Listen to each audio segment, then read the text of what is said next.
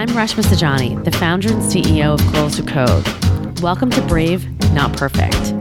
On this podcast, I talk with up-and-coming changemakers who are leaving their fear of failure behind and letting bravery lead the way. You'll hear from incredible people who are using their skills and talents to make a difference in their community. And I'll ask them about the moments where they decided to be brave, not perfect. This week, I'm talking with Dre Thomas. Dre is originally from Los Angeles, but she got to New York as fast as she could. She grew up in a single-parent household, and she was one of 4 kids. And she had to share everything with her older siblings, from soap to shoes to even underwear. As she got older, she thought about what would it be like to help young girls who had a similar background create something for themselves. And so she started Smile on Me, which was born through a conversation with her mom when she was 16 years old.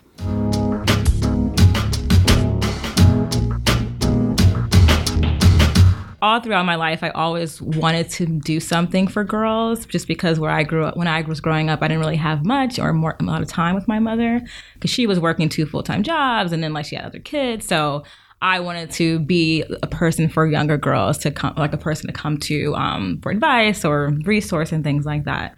And so when I was in 11th grade, I just sat down with my mom and talked about how I wanted to provide underwear and bras for girls, because I didn't really have my own things. It was all hand-me-downs from my older sister. So you had their underwear, their bras. So I never had my own stuff. So I was like, you know what? I want to provide this for girls. And I was going to call it Underoos. That was I was so excited about that. So that's how I kind of started thinking about what what your mom said when you said that? My mom said it was awesome. We were really wanting to do it. And then I went to senior year and I moved to New York. So it all kind of fizzled out. But I always had that desire to provide something for girls. And then when I got to New York, I was working with girls in East Harlem. And I realized that you were volunteering. I was actually working for a nonprofit. So we were going to schools throughout New York City and provide programming in the after school space. Yeah. So I was there working with a lot of girls, and I realized that a lot of these girls don't have access to basic necessities like soap and toothbrushes and things like that. And then we started talking about menstruation and personal hygiene, and a lot of them honestly weren't aware of these things. So I decided, okay, this is a real need. How can I just bridge that gap and make an impact? And that's when it all started coming back to me. So you feel for many young women who don't have this, it's at the root of their lack of self-confidence. Yeah, absolutely. If they had these things, things that many people we take for granted. We take for granted, like a bar of soap, you know what I mean? And just being able to take care of yourself, your hygiene can really encourage you and step up in class and raise your hand more and, be more confident in who you are. And I've learned a lot, a lot of girls that I've worked with are usually taking care of younger siblings, you know what I mean? Not really having time for themselves to figure out who they are. Yeah. And I wanted to be in a space where I can provide that for girls coming up after me. Did you find it hard for them to tell you that that's what they needed? How did you come to that? So a lot of girls didn't, it wasn't a thing that they talked about. They didn't really know that was an issue they were dealing with. It was just me working with them and noticing bad hygiene habits, not being aware of what menstruation was. So I just put pieces together. And so I had a group of girls who I was mentoring and got to know, and their families. And I realized that a lot of the parents didn't have enough money to provide all their daughters with these things, their personal hygiene products. Yeah. You know what I mean? It was maybe one bar of soap for everyone, or they'll have to figure out what they're going to do. And for me growing up, that wasn't an issue. Yeah. So I just learned by just watching their behavior and watching what they were going through and going home to.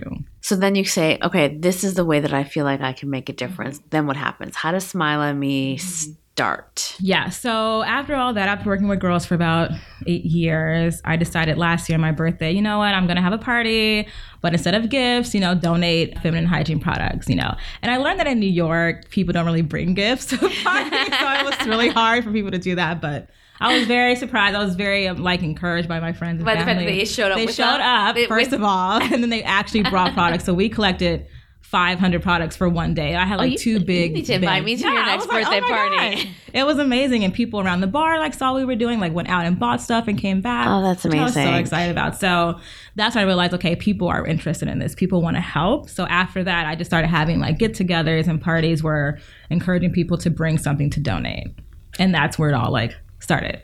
So then you're oh my God, I got all these products. Mm-hmm. Yeah, I gotta start a C3, and it's not gonna be called the Underoos. Right. It's gonna be called Smile on Me. Yeah. Why Smile on Me? So it's actually from a song. Frank Ocean has a song called Lens. And in the song, he says, smile on me several times. And I was like, you know what? I like that. And it's really just about girls being smiled on, being noticed, knowing that they matter, that they're valued, that they're seen. And a smile can go a long way. So I wanted to smile on girls, to provide them with the basic necessities that they needed. So what does it take for you for this to become your full-time job? I don't know. After starting last year, things have changed my perspective and like my goal for Smile on Me. At first, I wanted to be a place where we were providing product, but now I want to actually be a space where people can come to. And we hosted our summit this year, which was the first one we did, where we invited girls throughout New York City to come to one space. And it was really incredible because, I learned that a lot of girls don't leave their borough. I worked with girls in Brooklyn and they'd never seen the Brooklyn Bridge. So it was really incredible to see girls from the Bronx hang out with Brooklyn girls and Queens girls. So I kind of want to do something more where we're doing events like that throughout the year and throughout the city and hopefully in the tri-state area and ultimately the world. So I'm trying to figure out right now what that looks like and what that can turn into. Yeah. Tarana Burke spent some time with her in Total Fama Girl. And she said something like, for so long we tell our girls, we try to teach them how to speak truth to power, but they're the power. Yeah. Yeah. And it starts with them actually feeling and knowing that they are powerful. Yeah. Right. And it's really was an eye-opener. I'm like, I'm never going to use that term again, because that's right. So much of the work that you're doing is at the core of what girls need. Yeah. I mean, to feel worthy, to feel good, so much, from these girls. Yeah, what have you learned? So I work specifically with middle school age girls, from 11 to 14, which they're not really targeted in a lot of these programs because mostly high school girls and things like that. But, I was talking to some of the girls about what would you want to see at Summit? How can we make it fun? And one of the girls who's 12 years old was like, I really want to discover something new. Those exact words. And I was like, oh my gosh, I'm 29. I'm still trying to figure things out as well. But for her to be so self-aware that she wants to learn something new about herself was very empowering for me to provide that space for her. So I'm learning that they know more than I thought they did, and they're more aware than we think they are, and they're eager to grow and to learn more, which is amazing. Do you feel like there are there enough programs for our girls? Are there not enough programs for girls? How have you found it also, being a social entrepreneur, and what are the challenges that you faced? Yeah. It took me a long time to start because I felt like there's already so many programs out there for girls. There's no space for me, because there are, which is awesome. But I feel like there's never enough, what I mean? Because there's so much need. There's so many girls. There's so many people in the world who need. And so I decided, I know there's, this program for this and this program for this. And there's a lot of programs in my space as well. But I figured some girls still need more, you know what I mean? Or some girls are going to be untapped or unreached. So I figured I'd go into those spaces where there are not a lot of resource, like Brownsville, Brooklyn, you know what I mean? Or the Bronx and places where girls are there. They have things, they need things. I want to go to them, to those girls, to that one girl who's in her bedroom, figuring out what her life is about. I want to be there for her. The challenge was trying to be confident in the fact that I'm providing a resource and that there's room for everybody. Mm-hmm. How does it feel to go from wearing your sister's hand-me-downs to being a boss? Am I a boss? No. I mean, it's still to this day. Yes, I'm still you trying are to. A boss. Yeah. Thank you. I'm still trying to figure out. I mean, a lot of people go through hand-me-downs and things like that, and it was. I had all my sister's. Yeah, everything I owned was my sister's, and it wasn't until I started working and started figuring out my own life, and I moved to New York first before my family followed me. So I'm very excited about that. But it was more about the confidence that I had in myself I lacked because I'm a middle child and I didn't really feel like I mattered or I was seen in my mom's life, even though she loved me, of course, I'm the best one. But it was a lot about just me discovering myself and figuring out who I am in this world and what part do I play. And it became more than just clothing or things that she gave me, but just owning who I was. It took a lot. And I'm still on the journey today, figuring out how I value in this world, you know what I mean? And how I can impact others. Do you feel like putting your vision into life has helped with that? Yeah, absolutely. I met so many girls, who've gone through the same thing I've gone through, who are still going through the same thing, just figuring out their place. And I'm really honored to be in a space where I can encourage girls and empower girls to take that journey on, embark on that, discover who you are, because it's a lifelong thing. You like, don't get too impatient with yourself, but like starting that, I think, is so empowering. Well, there is something about starting that, right? It's like, I think sometimes when we feel like we're not good enough or like we're lost, there's something empowering about starting something and, you know, you not crashing and burning, right? That there's something bigger than yourself in many ways that you're like getting up for every day. And it's like, it builds a sense of like self-power, resilience, which I think is important. Yeah, absolutely. And, you know, I get so overwhelmed because of the need in the world. Like, I was reading an article yesterday about girls in India and like Africa. Like, there's so much need. But for me to get out of bed in the morning, I think about the one girl, because it's easier to think about the one than the many, right? So if I only impact one girl my whole life, I've done a whole lot, you know, and like not being afraid of crashing and burning, because I have done that and I'm still doing that. I'm still failing, but it's just the getting back up part. Like, I'm making a difference. Like, even if I said it's one girl, like, that's enough for me. Like, that was my role in this life. So, Dre, what do you do about self-care? You got a day job and a night job. You got a lot. Yeah, I mean, self-care, I'm learning how to take care of myself, because I have come to a point where I'm just so overwhelmed I can't even move anymore. But for me, it's just slowing down. Like, I live right across the street from Prospect Park, so I'm like riding my bike more. I'm like turning off my phone now, which was a hard thing for me to do, because I'm so addicted to my phone. But I've learned how to just tune in with myself, and like, I'm journaling. I'm just slowing down. I heard you have 30 notebooks that you filled up. I have so many notes. First of all, I love notebooks. I love going to the paper stores and just buying notebooks. Like, that's like my self-care. Wait, just buying them and writing in them, or just buying them and looking at them? So now I'm writing in them because I have so many, and I've learned like it's really helpful for me to like actually journal and write to myself. Like, I go, "Dear Dre, like today," you know, but things like that, which is so like corny, but I love doing it. It's amazing. I think it gets it all out of your brain.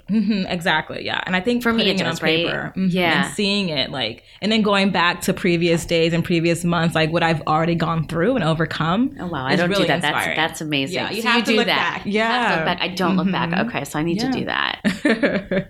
So your best friend is your 6-year-old niece. My best friend is now my 16-year-old niece. Tell me about that relationship. So it's my first niece, my mom's only granddaughter right now. And so I actually met her when she was 4 or 3, because I was in New York and my sister was in California. So I hadn't gone back home in a long while. So you hadn't gone back to LA in a long time. So when I went back home, I like met her, you know, she was just the best thing ever. And now she was in New York, which is awesome. But, you know, she really inspires me. I remember one time her and I were like packing the bags for the hot products to give out to girls. Yeah. And she was like, "Oh, well, next time you should have lip gloss, or next time, you know, have something fun." I was like, "You know what? That's a good idea." And like, she was just so excited. She was like writing out plans of what to collect next time. And like, she was asking me like, "Why are we doing this?" You know? Yeah. And it made me like think about, why am I doing this? Like, what is the purpose of me doing this right now? And like, it helped me realize that the reason why I'm giving these products is because, one, the need is there. But 2 is like, if you get something from someone, you understand that you matter and people see you and that you're valued. So being around her, you know, seeing how she's going to be growing up as she gets older, I want to be able for her to have a space to go to when she's older. And I want her to see that I'm doing this and see that there's people in the world who want to make a change. You talk a lot about seeing and us not feeling like we're seen. What does that mean for you? It all goes back to just my own self not being confident that I mattered, or like people actually saw me for who I am. So it just took me a long time to understand that, you know, I'm walking through this world too, and I'm not invisible. So it's being confident, holding my head up high, like, hey, I'm here. You know, I'm a person, right? So it's all about... For you, was that about being a middle child, being a woman of color? Like, you know what I mean? I think all those things tied into it, you know, like, and I, you know, like my environment, my situation, I really couldn't control. But it was just me feeling like I did not matter, which I don't know where it came from, negative words I've heard maybe, or just my environment. But it took me a long time to realize that I have value in this world and like my being matters. Yeah. And I think a lot of people grow up to think like, oh, if I wasn't here, nothing would change. Yeah. I think it's so, I feel this way. My parents worked, you know, they came here as refugees, and I totally can relate, because I felt like they just never had time for me. Right. I didn't have the attention. Nobody was wondering what I was playing with, what I was eating, what I was watching on TV. And it felt, and so when I think a lot, I I notice that with my son, sometimes he'll be like, just look at me. Just look at me. You know, and it's about him wanting to feel like that he has my attention. Yeah, I think that's important. Like I said, my mom worked a lot, single parent. She had 4 kids. So, you know, of course she did the best that she could, but I often felt like I didn't get any like one-on-one time or like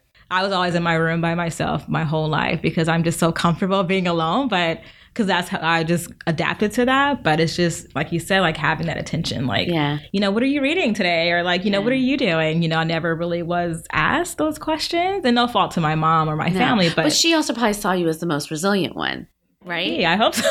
And that's what I feel like what I've learned in my older age is that I think the parent, like, they give all the attention to the ones that they feel like will need it the most. And then those of us who seem like we don't really need it, maybe suffer a little bit. Right. Yeah. And then I think from that too, is just, I had to learn how to ask for it as well. Like even as an adult now, like, you know, I have to be okay with saying, okay, I need attention right now, or I'm not getting what I need right now. You know what I mean? Like, and that for me was the hardest thing because I'm so used to just being like alone and doing my own thing and isolated sometimes. And, you know, you can't go through life. No, or be like, I got it. I don't need anything. Right. Exactly. So tell me, we always like to ask everybody, like, what's your brave moment? I think for me, it was moving to New York. Like I said, I always was, you know, by myself, individual. And when I decided to come to New York City, I had no way to get here at all. I had no money. I had no one. I knew no one in this city, but I knew I wanted to get out of California and like go to New York because New York was like the dream place for me. Like so cool. I could do everything I want to do.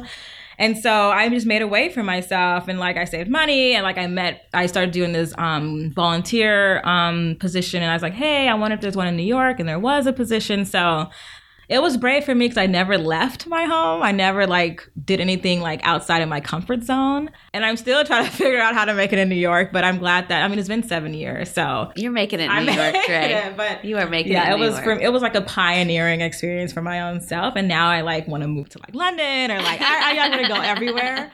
But that was my moment, I think, of being brave. Yeah. It's very brave. Yeah. Awesome. Thank you. Thank you, Dre. Yeah, thank you.